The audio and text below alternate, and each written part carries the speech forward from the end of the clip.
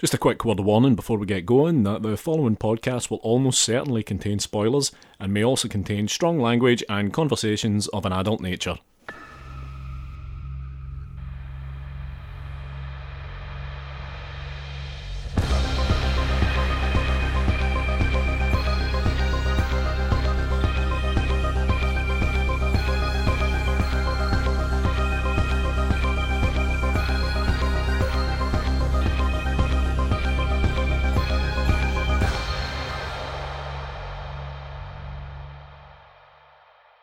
Hello and welcome to episode 89 of Strong Language and Violent Scenes, the podcast giving a second chance to films that might not deserve them. I'm Mitch Bain, I'm a lapsed horror writer and an occasional doer of musical things. And I'm Andy Stewart.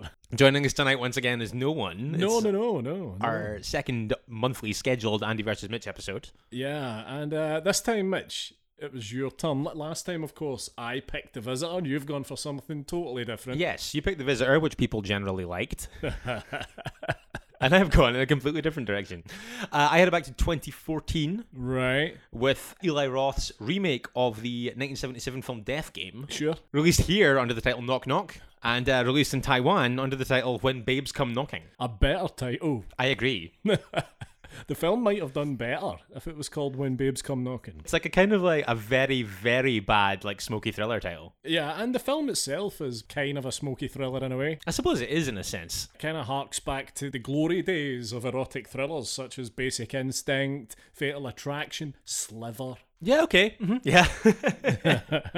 One thing I really want to know here, Mitch. Mm-hmm. There's one thing on my mind. Yeah. Why the fuck have you picked this film? I don't know if I ever would have naturally gravitated towards it or picked it from my own mind until I made a comment about it a couple of weeks ago in a mini-sode. And you were like, oh, I hated that film. And I was like, oh, I remember liking it. Yeah, and you're like, oh, is that going to be the next one you pick? And I was like, instantly, when you said that in my head, I was like, yes. But I think the context in which we talked about Knock Knock on the minisode a couple of weeks ago was that you said it was one of, if not the film that had the most walkouts in the cinema. Yeah. But I don't think that that's necessarily a bad thing. I did see this in the cinema. I saw it when it came out, and I saw it in the cinema in Aberdeen. I remember this very well. I went with my friend Mariel. There was about maybe 20 or 25 people in the theater, and more than half of them had walked out by the end. Wonderful. And I would say more than half of them had given up the ghost by about halfway through. Leaving before the end of this, you missed some absolute gold comedy moments. Oh, incredible. And I think that, you know how it's really satisfying to have a controversial opinion that everyone hates, but it's fun because you genuinely believe it and you're not just bamming people up. Sure. I think that Knock Knock is Eli Roth's best film. Right, just putting it out there. Yeah, and I think that the reason for that is that this is a patently very, very silly film. This is, like by most standards, this is not a good film. But it is a film that I think is a lot of fun. Mm-hmm. But I feel like also, what Eli Roth, and I've talked about this so many times, gets wrong so often, is that he can't balance tone, but he's also obsessed with making toilet humor jokes. Yeah. So he tries to make out-and-out horror movies, but every time he tries to do that, it doesn't flow organically. It doesn't land like jokes woven into the dialogue and things like Get Out or Us or something like that. Sure, yeah.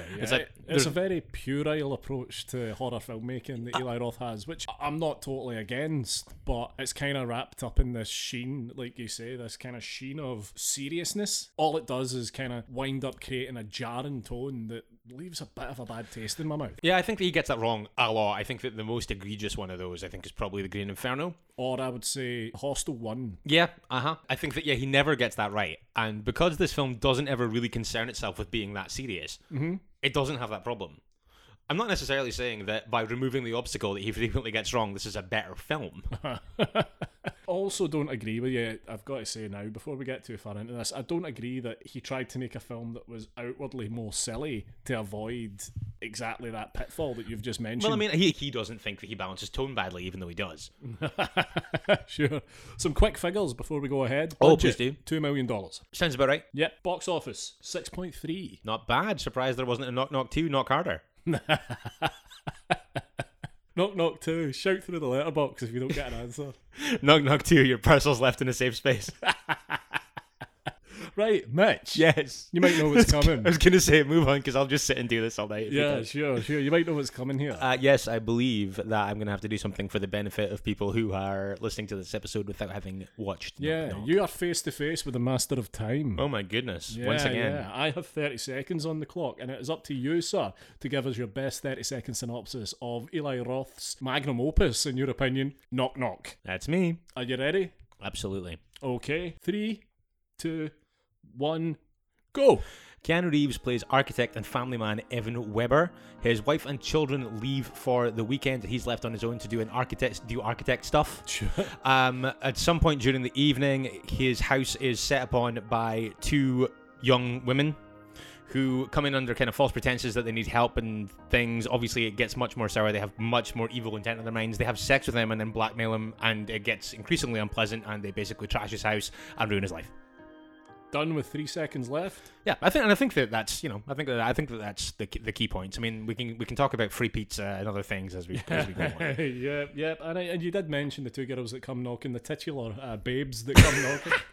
The titular babes who do the titular knocking. Yeah, sure. So I think we should just dive into this. Yeah, and I think that this film sets out its stall in a really weird way. We've talked already at length about the fact that this is an extremely trashy film, but I think that the opening of this kind of tries to pitch it as being quite highbrow and quite grandiose. You have these long establishing shot of the Hollywood sign. Sure. Although this is filmed in that weird period when Eli Roth was making films in Chile. Yeah, can't think what put that idea in his head. And then we kind of pan into a suburb, and then into a street, and then into a house. While this is going on, we have this kind of the first taste of what is a consistently preposterous score. Yeah, the score's terrible. Like, it's obviously trying to sell itself as kind of a high-class thriller at this point, but I think that it misses the mark in a really nice way, because you're like, I think that it accidentally sells you on what the film accidentally gives you. Right. I think that the score, to me, is reminiscent of that sad, lonely piano that The Room has as the kind of main score. The similarities do not end there. But yes, no, I do agree. I think that's actually a really good comparator point. The opening is a little bit reminiscent with the Hollywood sign replacing the Golden Gate Bridge. Sure. Yeah. So, Keanu, I'm going to try and not call him Keanu. Evan. Right, yeah. Is in bed with his wife, Karen. I think that's right, yeah. I just have Evan's wife written in my notes. To be fair, she's in it so little. I don't know the kids' names. Yeah, and on the subject, we do meet his kids very briefly. Terrible actors. I'm not convinced English is their first language. Perhaps not. Unceremonious cockblockers as well. Take it from me, children are cock blockers. Yeah, Evan is about to get it on with his wife, it seems, because it is Father's Day, and apparently that's what happens on Father's Day, question mark? Or maybe they just have loads of sex, to be fair. Sure. Well, no, they don't have loads of sex, because he complains quite loudly about the fact that it's been 3 weeks. Oh my god. What a life, eh? Yeah, I mean, if only I could say that... That sounds shite. I know. And it is referenced as well at this point that he's got a shoulder injury. He does, yeah, he's picked up a shoulder injury. Chekhov's shoulder injury, we'll get back to that in a sec. Did they actually explain how it happened? It does briefly, we'll get to that. I get the feeling it was something to do with skateboarding or something, because this is a man who refuses to grow gracefully. Yeah, we'll get to that as well. But the kids come in and they give him his Father's Day gifts, including a cake. Right, I think that we may as well now talk about Keanu Reeves as a casting choice in this film. Right, yeah. Fairly unusual that he's cast as this kind of straight-laced family man. And I don't think he pulls it off entirely. That's a way of putting it, yes. Yeah, I kind of get the impression that Keanu Reeves' name came up as we can get Keanu Reeves. And Eli Roth said, well, if you can get Keanu Reeves, of course you're going to get Keanu Reeves. I think that this performance runs the gamut for me. Right. Because I think that when he's doing kind of like, when you see him like bantering with his kids and his wife and doing the whole monster smash thing. Oh, I hate it. But you just don't believe a minute of it either. I am going to, as we proceed, make fun of this quite a lot. Because it's very, very silly, but it's one of those films that just catches a bit of buckshot in my heart for some reason. Sure. And I love it. I've seen it a bunch of times. So yeah, when you see him doing that kind of like the husband and father stuff, I think it's like very unnatural. And that's about as much as I would say.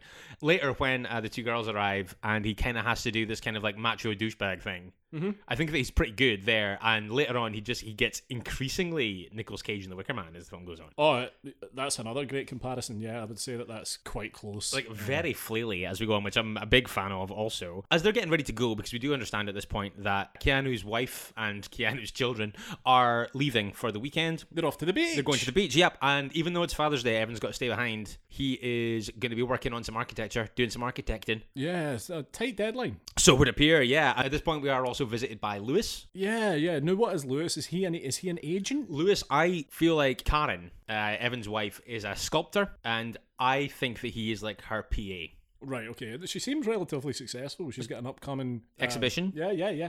And she's just taken delivery of some lovely brochures. Yes, absolutely. So Lewis comes in and they kind of all start bantering, and again in this way that feels really false. We're also introduced to Monkey, the French bulldog here. Yes. Now, when you first saw this, did you think that dog's a fucking goner? I wrote dog, arrow, goner, question mark. Now, I wonder if this is one of Eli Roth's own French bulldogs, because I think he's got a couple. Oh, perhaps then. Yeah, maybe. So I think that a lot of this stuff is funny. We understand that they're going away, they're leaving Evan behind to get his work done. Sure. And yeah, basically at some point, somebody's going to be there over the weekend to pick up this sculpture.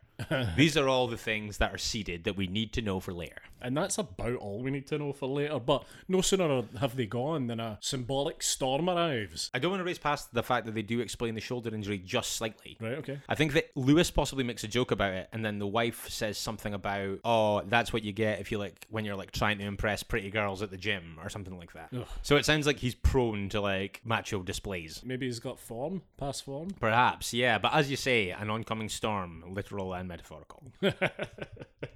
Yeah, he's alone. He's listening to Kiss. He's drinking wine in a room that seems to double up as his office and his child's playroom, where he keeps in a drawer, unhidden, a rather large amount of marijuana, which his son has definitely been in about that. Quite possibly. It would explain a lot about the performance. I also think it's funny that right as they're leaving, the kid says something like, oh, remember to put up loads of pictures from your party on Instagram. And it's like, oh, he's written Instagram because he's a cool guy.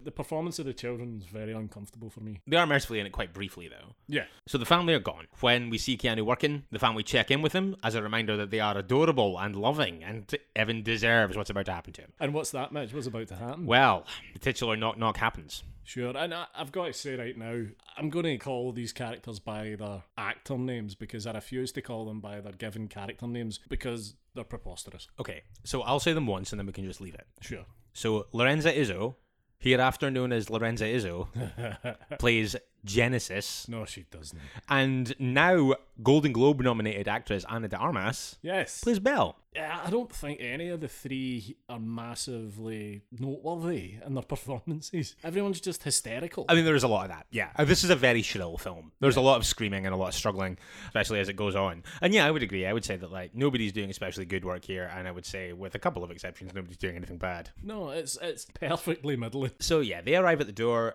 They are absolutely soaked. They're not wearing very much clothes. They claim to have gotten lost on the way to a party. Their yarn is immediately very suspicious, I think. I also think that it's funny that they're standing on his front step in absolute monsoon rain, soaked to the skin. And rather than him handing her a towel, Ana de Armas sneezes and he just takes a tissue out of his pocket and gives it to blow her nose. No, he's got a tissue dispenser at the door. Either way, there's a little bit of a throwing a deck chair off the Titanic situation. Also, I don't know if you've ever tried to clean anything with a tissue. It just falls apart. Oh, yeah. No, it's not practical at all. You'd have bits stuck to your face. It's just, you're more of a mess if you try to dry yourself with a paper tissue. I love Evan's hero declaration here when they say that basically they need to come in, they need to get out of the rain, and they need to contact their friend who might be on Facebook chat or something. Yeah. And he goes, I'll get you an iPad and some towels. His delivery, the entire course of this film, is shockingly bad. There's a beat before every line. Nothing feels natural. Everything seems thought about before he says it. Yeah, I agree. I think that there's some just incredibly shaky stuff in it's here. It's like there's a delay in Keanu Bot. Yeah, exactly. Yeah. Or the entire conversation's happening over a slightly ropey Skype connection. Which something we know a lot about, my friend. Also, I think that a file under obvious foreshadowing, he says, worst case scenario, I know I can take both of you. Very good. Yeah. He phones them an Uber, and he's told that it'll be 45 minutes. Yep, 45 minutes is a lot for an Uber, regardless of where you live or the conditions, I think. It doesn't take that. Oh, yeah, I was going to say, I don't know if I've ever had one that says it's any more than 12 or 15 minutes away. But yeah, no, I mean, 45 minutes, no. That's not a thing that happened.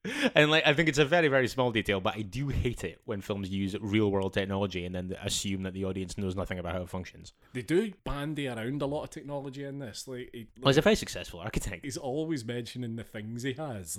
I can get you an Uber, and why don't we Instagram that, and why don't we use Facebook chat to do this, and why don't we pop on over to my iPad, and do you like my Pioneer decks? Yeah. Fuck off. Yeah, it's absolutely all over the place, isn't it? Outward-facing labels and beverages all over the place. So they ask him if they can throw their clothes in the dryer. Totally reasonable, normal request. Sure. Nothing wrong with that at all. Sure, he's incredibly hospitable, actually. I think even by this point, I'd be like, nah, I'm going to have to ask you to wait on the doorstep for your Uber. Yeah. I certainly wouldn't be as accommodating as he is here. No, he's extremely charitable. And I also think that because I think he tries to like ride to the rescue so many times in the first wee bit here. What I think is really funny is that, talk about the fact that I can't remember if it's Lorenza, Izzo, or Ana de Armas' phone, but one of them is wet. Yeah, that's right. And he's going to fix it. And I love it when he goes, you won't believe this, but if you put it in rice, it dries it out. It's like, whoa. It's like we're on Mythbusters.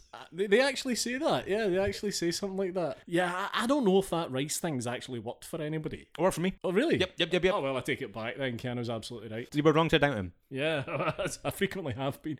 This is the first instance in my note where I wrote, this is uncomfortable viewing. Yeah, It's very uncomfortable viewing. Yeah, but I don't think it's for the reasons that the film intended. I don't know. I think it sometimes gets it right and it sometimes gets it wrong. We can address it beat by beat. Sure. But I think that this is actually one of the most effective stretches in the film. Right. When they're kind of like, transparently, I mean, like, you know the minute the doors open, even if you didn't know what film you were watching going in, when they come in and this starts happening, you know something's up. And he just absolutely, completely obliviously does not. And I think that it's hilarious. And I think that the way that they are kind of like constantly giving him all these big false compliments and they're just feeding his ego, and he just like, takes every single one. He just like gobbles them up like Pac-Man. And it's so funny, I think. But I think that it's also probably the best bit of his performance, because he's having to lean into this kind of like slightly douchey thing, and I think that that's the part that he's best at.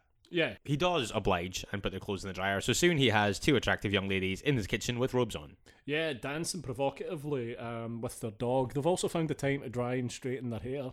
They have indeed, yeah. So yeah, that could explain some of the time lapse for the Uber. Indeed, yeah, because it's we soon find out that it's like 20 minutes away or something like that, don't we? Mm-hmm.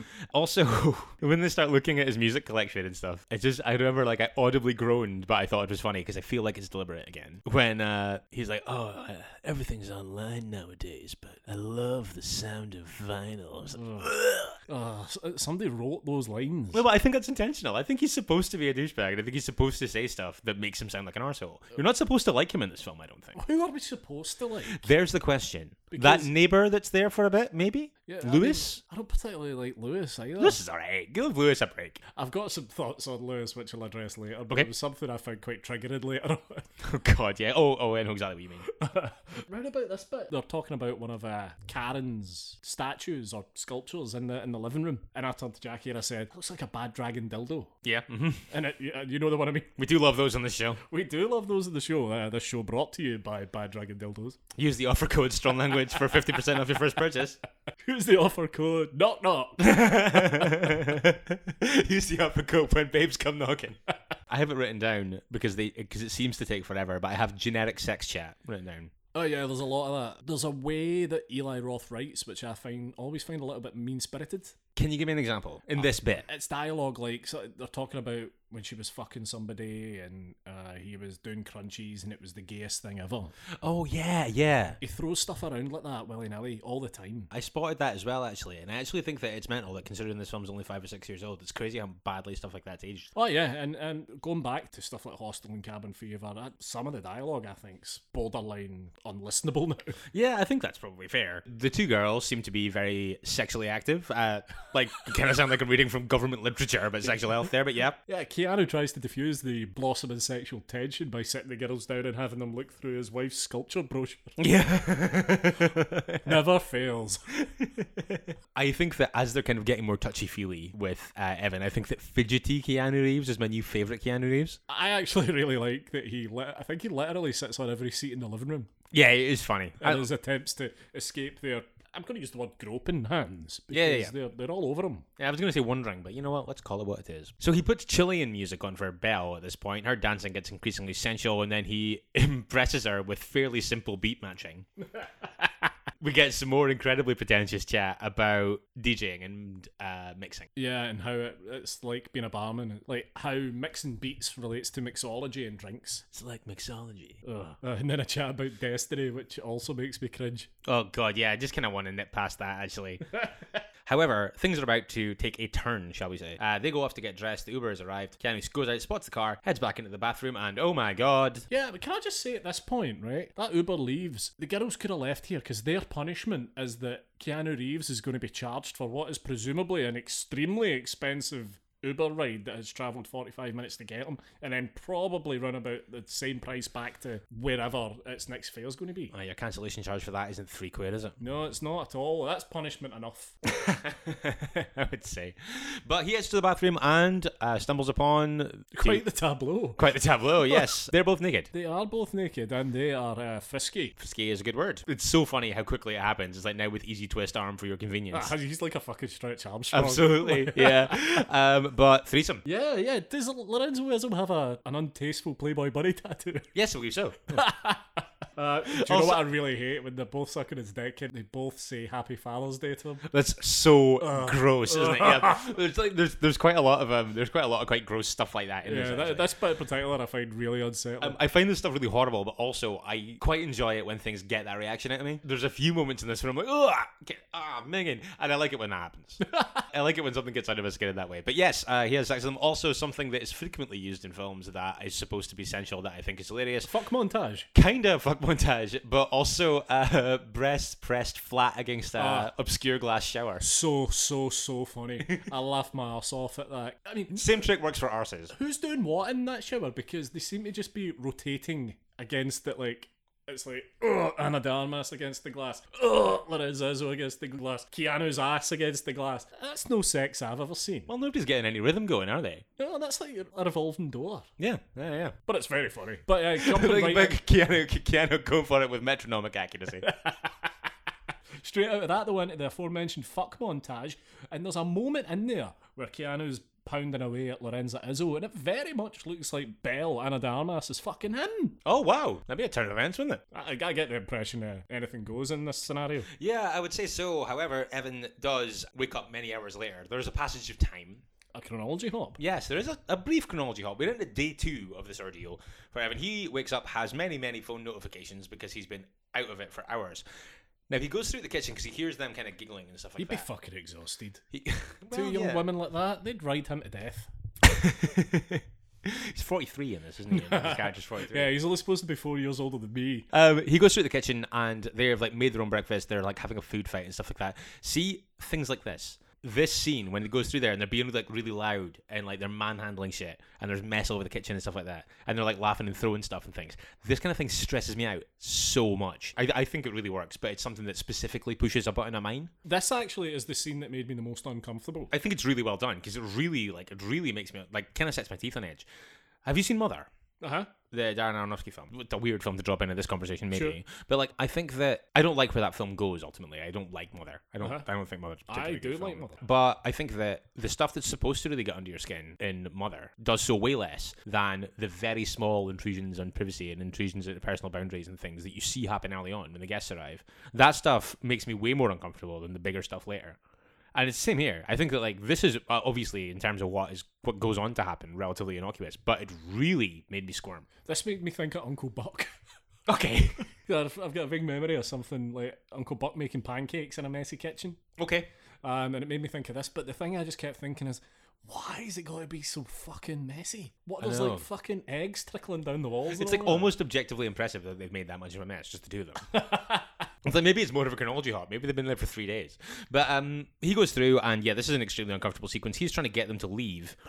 He then gets a video call from his wife, so he goes outside to take it, narrowly avoids them cropping up in it. This is very funny. I agree. I really like when they're like pushing their boobs and their butts against the windows and one of them sucking a banana. Yeah.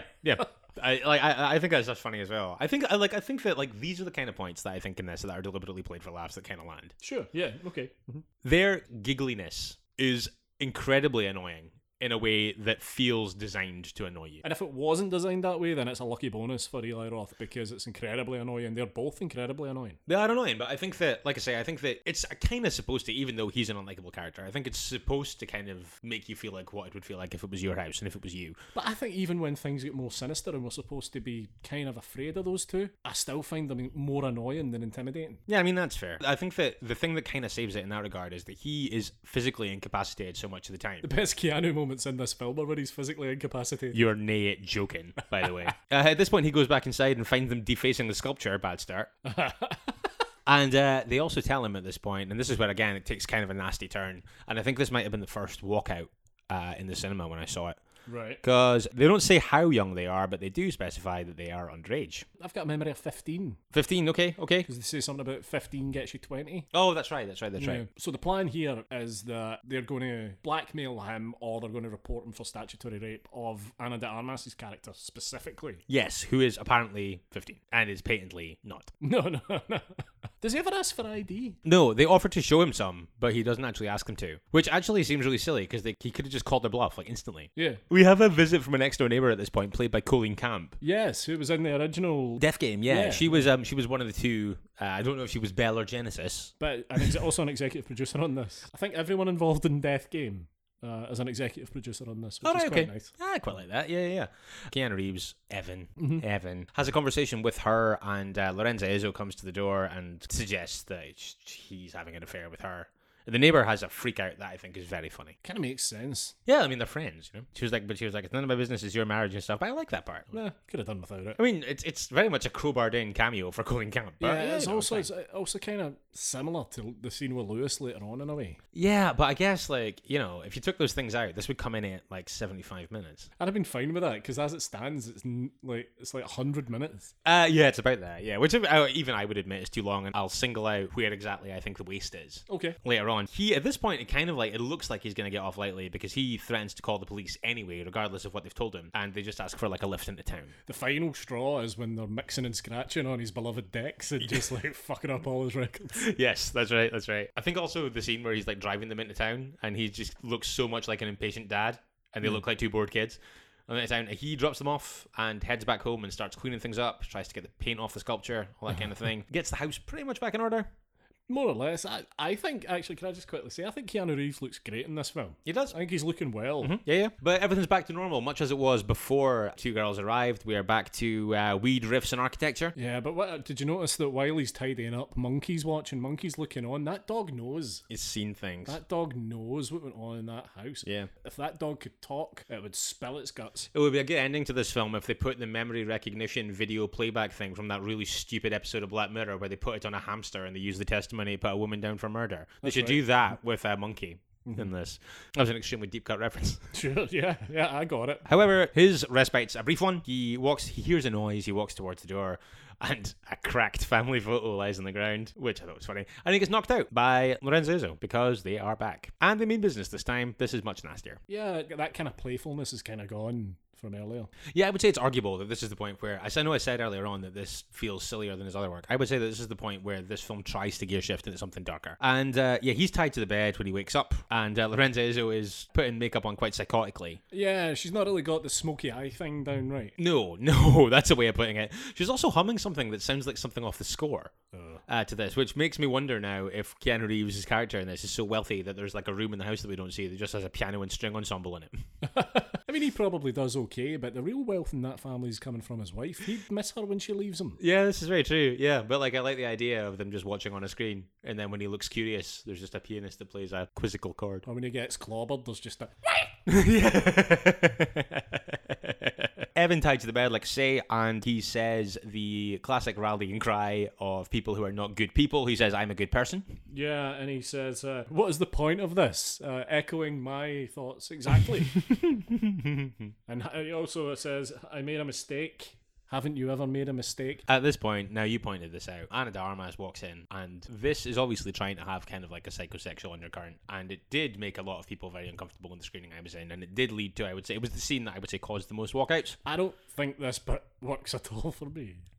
I feel like when I watched it 6 years ago and I'd seen far less films, I mean, don't get me wrong, I still haven't seen many, but like before when I'd seen almost none, I was like, oh my god, this is all like incredibly uncomfortable kind of thing. I watched it back this time and it was a little bit more unflinching. Mm-hmm. I think that the notion that she is supposed to be wearing the school clothes of his daughter is very, very silly, because it looks like she's bought a woman's like schoolgirl outfit that you would buy for like a 90s disco. Yeah, the Britney Spears night. Yeah, exactly, the Britney Spears night. And it's like, but it look like the clothes that she's wearing look like they're designed to fit a woman. And as a result, it's not immediately obvious that that's what's happening. No. I think that coupled with her resolutely calling him daddy Yeah, is the only thing that kind of starts to bring it to the fore. yeah. I think that's what makes it obvious, kind of thing. Or that's what kind of drives it home. There's a lot of weird stuff going on here. Some of it works, some of it doesn't. I think. Break it down. But I think that, well, for one thing, so she starts kind of talking. She originally, like you say, she just starts calling him daddy, but then obviously this story starts to get a little bit more specific.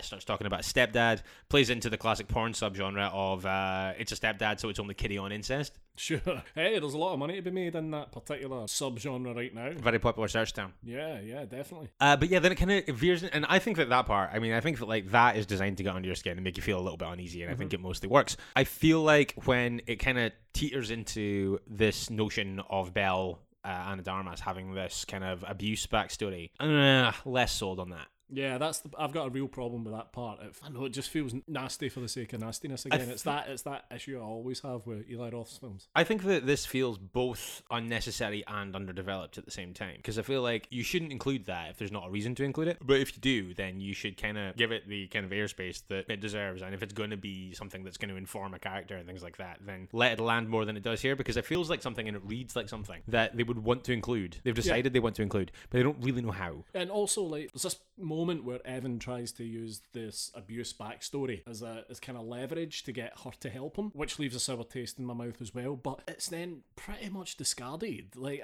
I think that whole thing would work better if it was just part of their manipulation, because it's never really made clear if it is part of their manipulation or if it's backstory. Yeah. But it's very much played like backstory. If you drop that once and never pick it up again, then I think that feels like a kind of irresponsible use of something like that. Yeah, it's a very arbitrary use of what is a pivotal character thing that never comes back. Yeah, She exactly, just becomes this giggling, animal noise making kind of Harley Quinn character. They find his phone here, and then they take some pictures of his dick. No, that's not quite correct. Or his wife FaceTimes him, and they're going to answer the phone sucking his cock. Right, okay, yes, that's what that is. Yeah. And at this point, another weird thing, and another thing that I think prompted some walkouts, because Belle pretty much rapes Evan here. Well, she does. And it's filmed, and they talk about, I think at this point, later uploading it to social media and stuff like that. But they're filming it for now. But he gets free and socks her in the head. Knocks her off him. And you're right, this is the point where she starts making animal noise as well. So I think that when she's on top of him, she starts like howling like a dog. And then he smacks her in the head to get her off of him. And she hits the deck and starts mewling like a kind of... It's like a cat noise. It's like a whiny kitten. Yeah. It's horrible, but he hits her and it has next to no impact because she's on her feet and after him in moments. Yeah, and I mean, he runs to the end of the lobby and Lorenzo Izzo stabs him in Chekhov's gammy shoulder. Yeah, sure. So, right. Another walkout heavy scene here in the screening I was in. Okay. It's the Who Wants to Be a Pedophile section.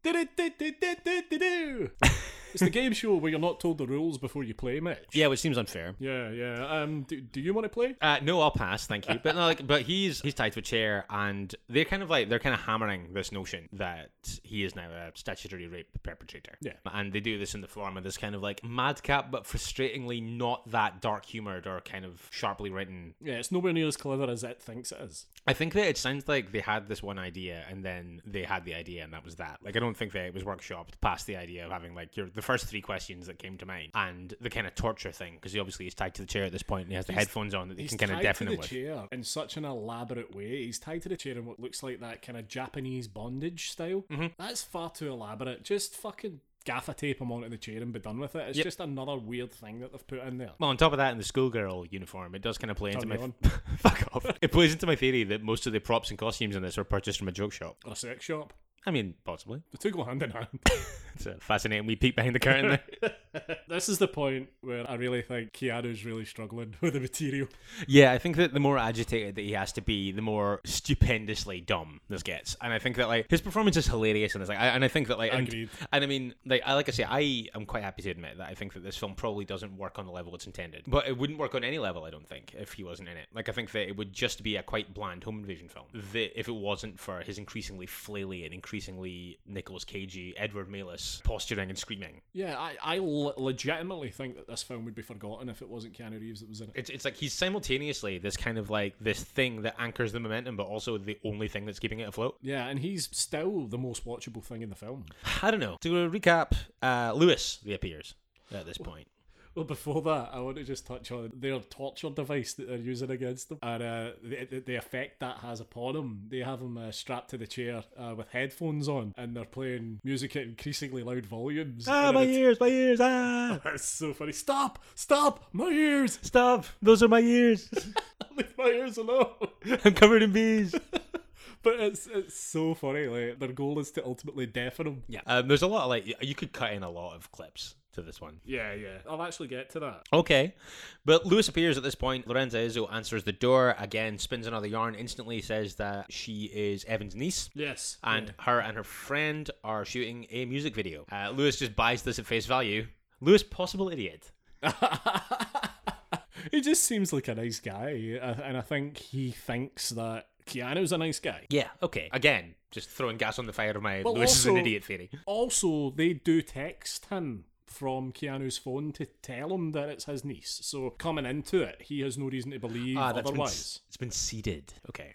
He finds the defaced sculpture that he has come to collect Right, yeah. and absolutely flips out. The first of many hilariously drawn spunk and dicks. I also like, and I think that it was this scene that we talked about it when we were watching it back, but like in Eli Roth's writer's room or the creative process, it's like, oh, the sculpture's defaced. What's on it? You can just imagine, like, you know, like that question is barely finished before he's like, dicks. Do you know what I love? Giant ejaculating dicks. Yeah, absolutely. I love that no matter where you live in the world, the hand-drawn spunk and dick is universal. Universal language? Yep. It's the Esperanto of graffiti.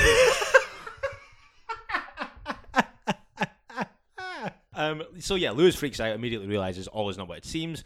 In an initial struggle, Lorenza and Anna have gotten hold of his inhaler. And Before that, like, when he sees the state of this, right, and this is the part that really triggered me. I'm an asthmatic, you are? right, and I found myself reacting quite viscerally to this treatment of a fellow limp-lunged asthmatic.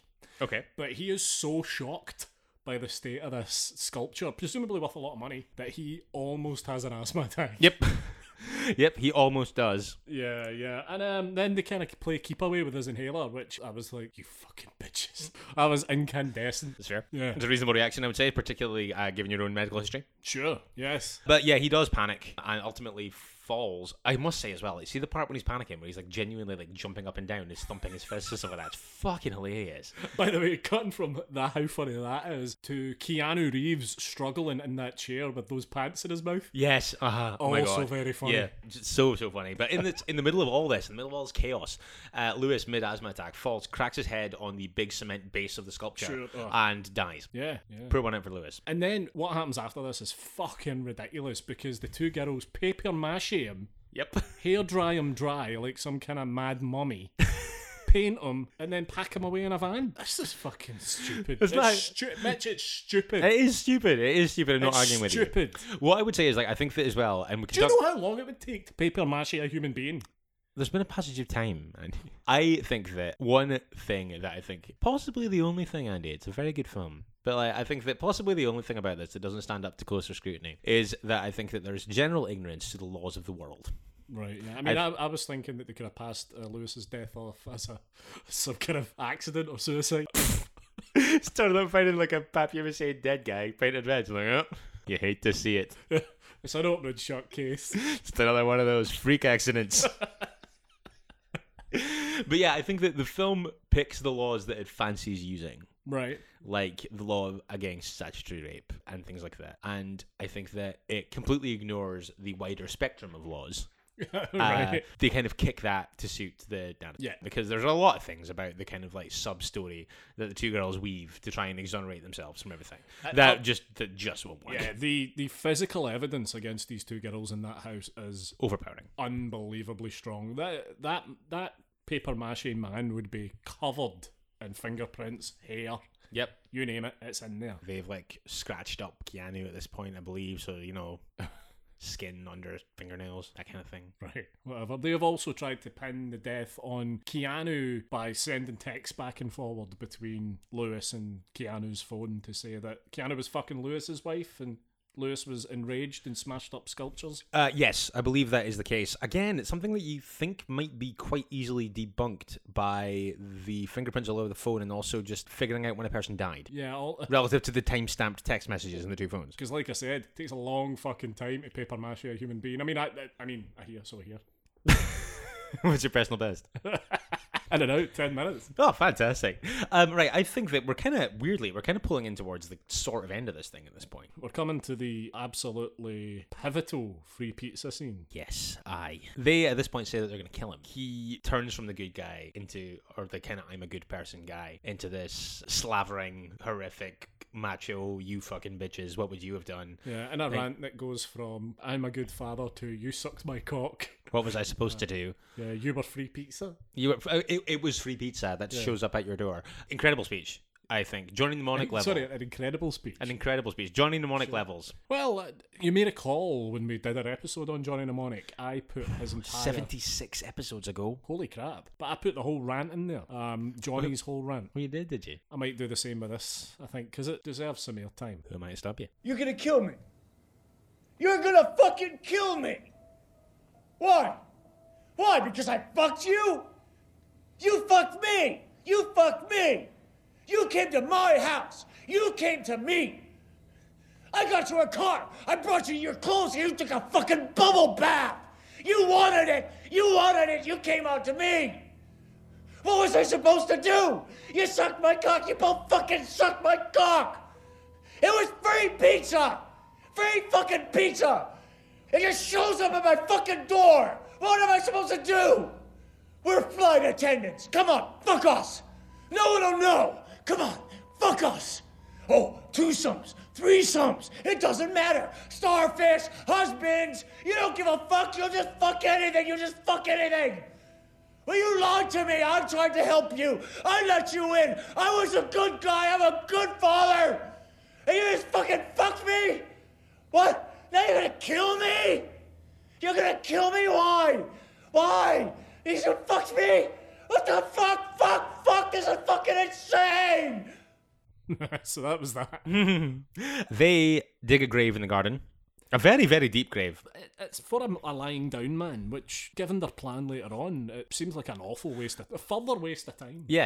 I mean, like, the passage of time is very unclear here because it looks like it's only been a few hours, but also it looks like they've dug a giant grave.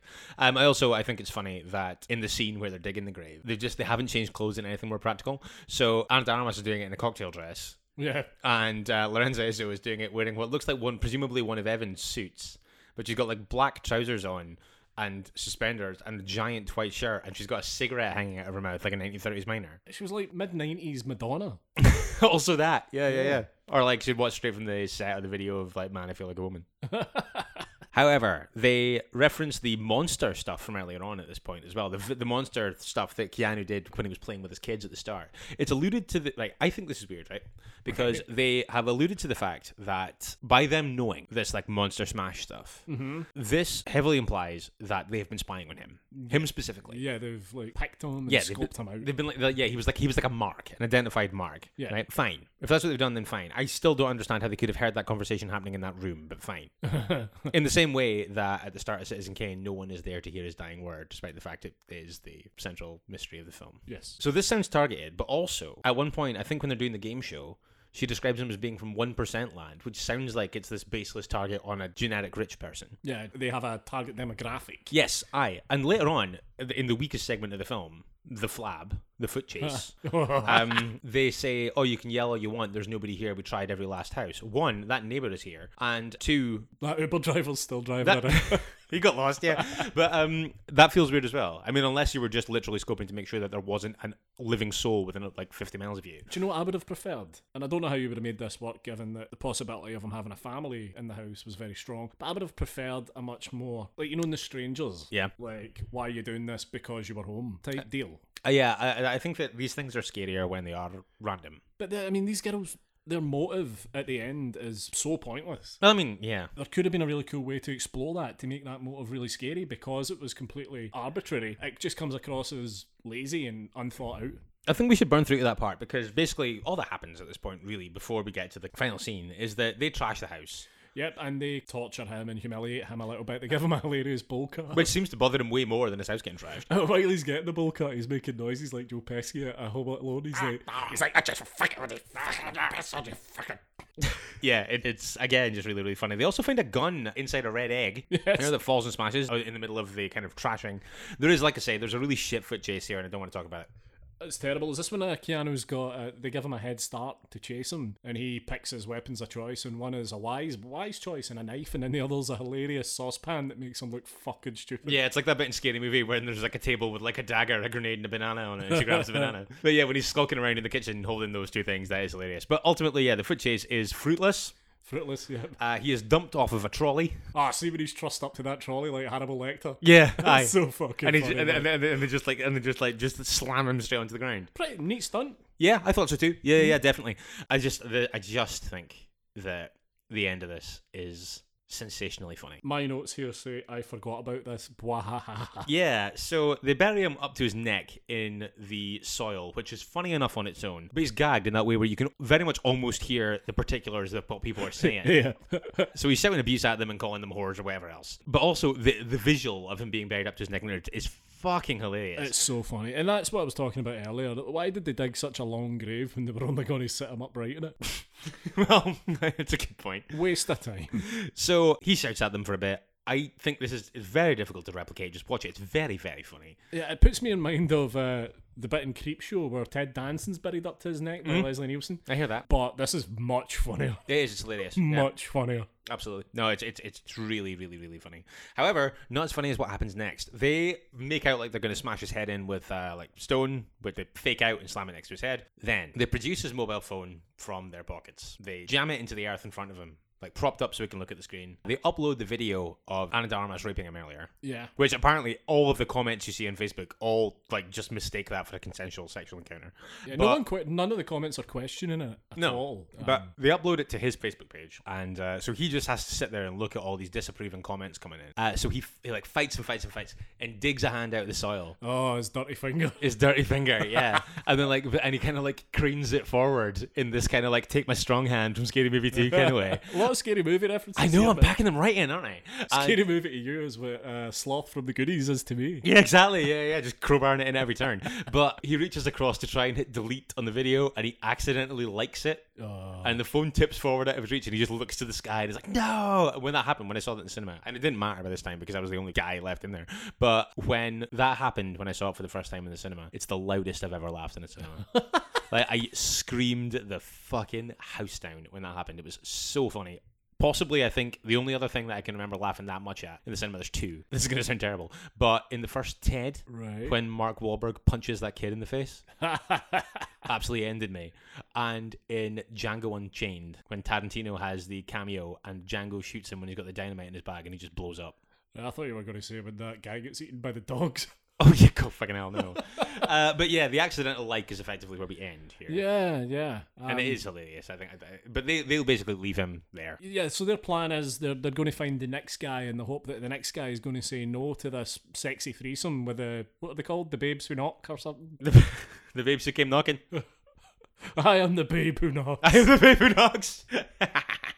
And with that, we're basically out, apart from a stupid shot when the kids and the family come home. Yeah, we get and actually I really like the kind of mirror of the opening shot as the camera kind of moves through the house, and whereas before it was all very sterile, we got to kind of see the life he was leading. We now kind of get to see the life that he's left with. Yeah, that's not a bad way of putting it. It's a perfect representation of how far we've come. Yeah. Or how far he's fallen, kind of thing. The kids come in, and the wife, Karen, comes in. The spunk and dick graffiti's through the roof here. All over the place. Also, some of the defacements on the family photos and stuff had an incredible bad taste, but they did make me laugh. Yeah. Can I just quickly talk about? Do you know what I hate? I hate those cringy family photos. And they have so many of them. Like, I imagine your family have got them. What? No, we don't. No, you don't have any of those where like you and your sister are lying side by side with your hands under your chin, you're wearing matching sweaters. You know what it was, actually? Sheila Bain hates being photographed. Right, okay. She's a very good photographer. Right. And she likes taking photos of things, but she hates being photographed. So family portraits were just not something that we did very often for that reason. Right, okay. And no one ever complained about that. No, that's fine. But I know a few people who have those terrible family photos. I'm not going to name them here because I know that some of them listen. Okay.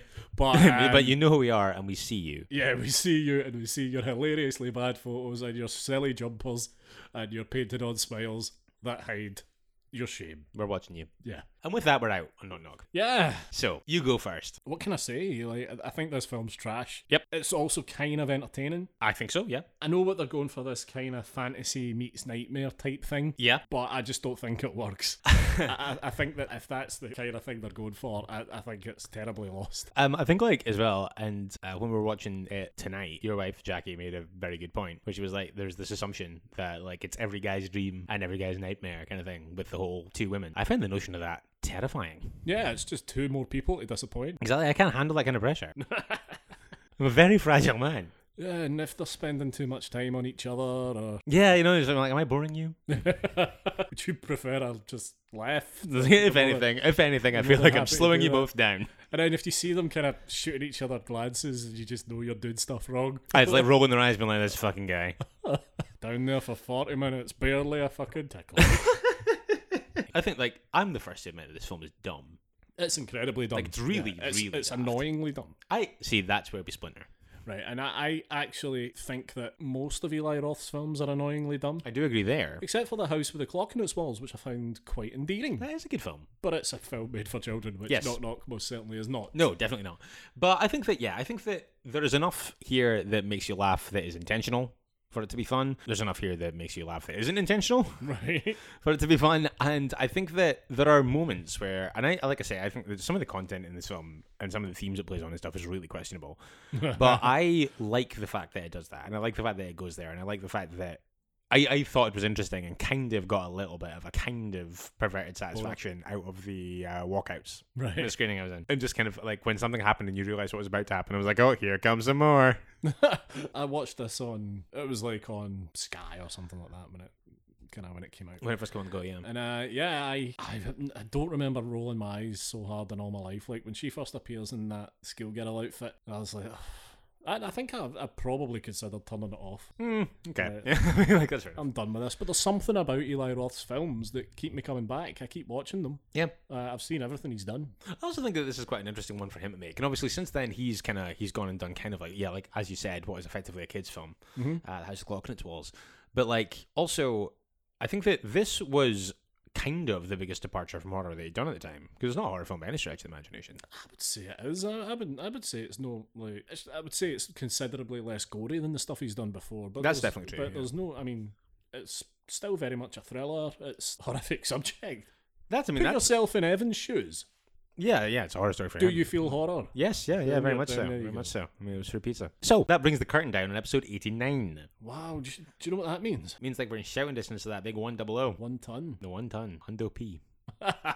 How you feeling about the stuff we've been talking about tonight? Get in touch with us and let us know. Facebook and Instagram, we are Strong Language Violent Scenes. You can tweet us as well at Strong Violent PC, and you can, of course, email stronglanguageviolentscenes@gmail.com. Yep, and hop onto our website, strongviolentpod.com, and have a wee snoop around there. There's stuff on there too. Loads of stuff, yeah. And we confirmed a cool thing this week. Yeah, We're going to have some news for you soon. Live show coming soon. Yeah. Keep your eyes peeled for that classic announcement bonus-ode. Bet you can't guess which date and time that's happening. We are back on Monday with another mini-sode for your ears, doing our usual stuff, at least assuming that we will be, and assuming that like I don't get stranded somewhere in storm conditions again. Do you have any travel? I have no major travel plans. Right, sure. No. I think the furthest I intend to travel over the weekend is to the cinema to see Parasite. Ah, yes, very good, well done. Yes, that'd be my plan. We will be back on Monday with another mini-sode where I may have started my 90s horror side quest by that time. Oh, yeah, of course. Yeah, very exciting. We will be talking about what else we've been watching as well. And, of course, we're playing another round of Mitch's Pitches and having a look at your feedback, as well as, of course, letting you know everything you need to know about next week's episode, and it's going to be a fun one. Can't wait for next week. We'll be back on Monday. Join us then if you can. In the meantime, don't forget, Happy Father's Day. Oh, gross. Minging. Goodbye. Bye.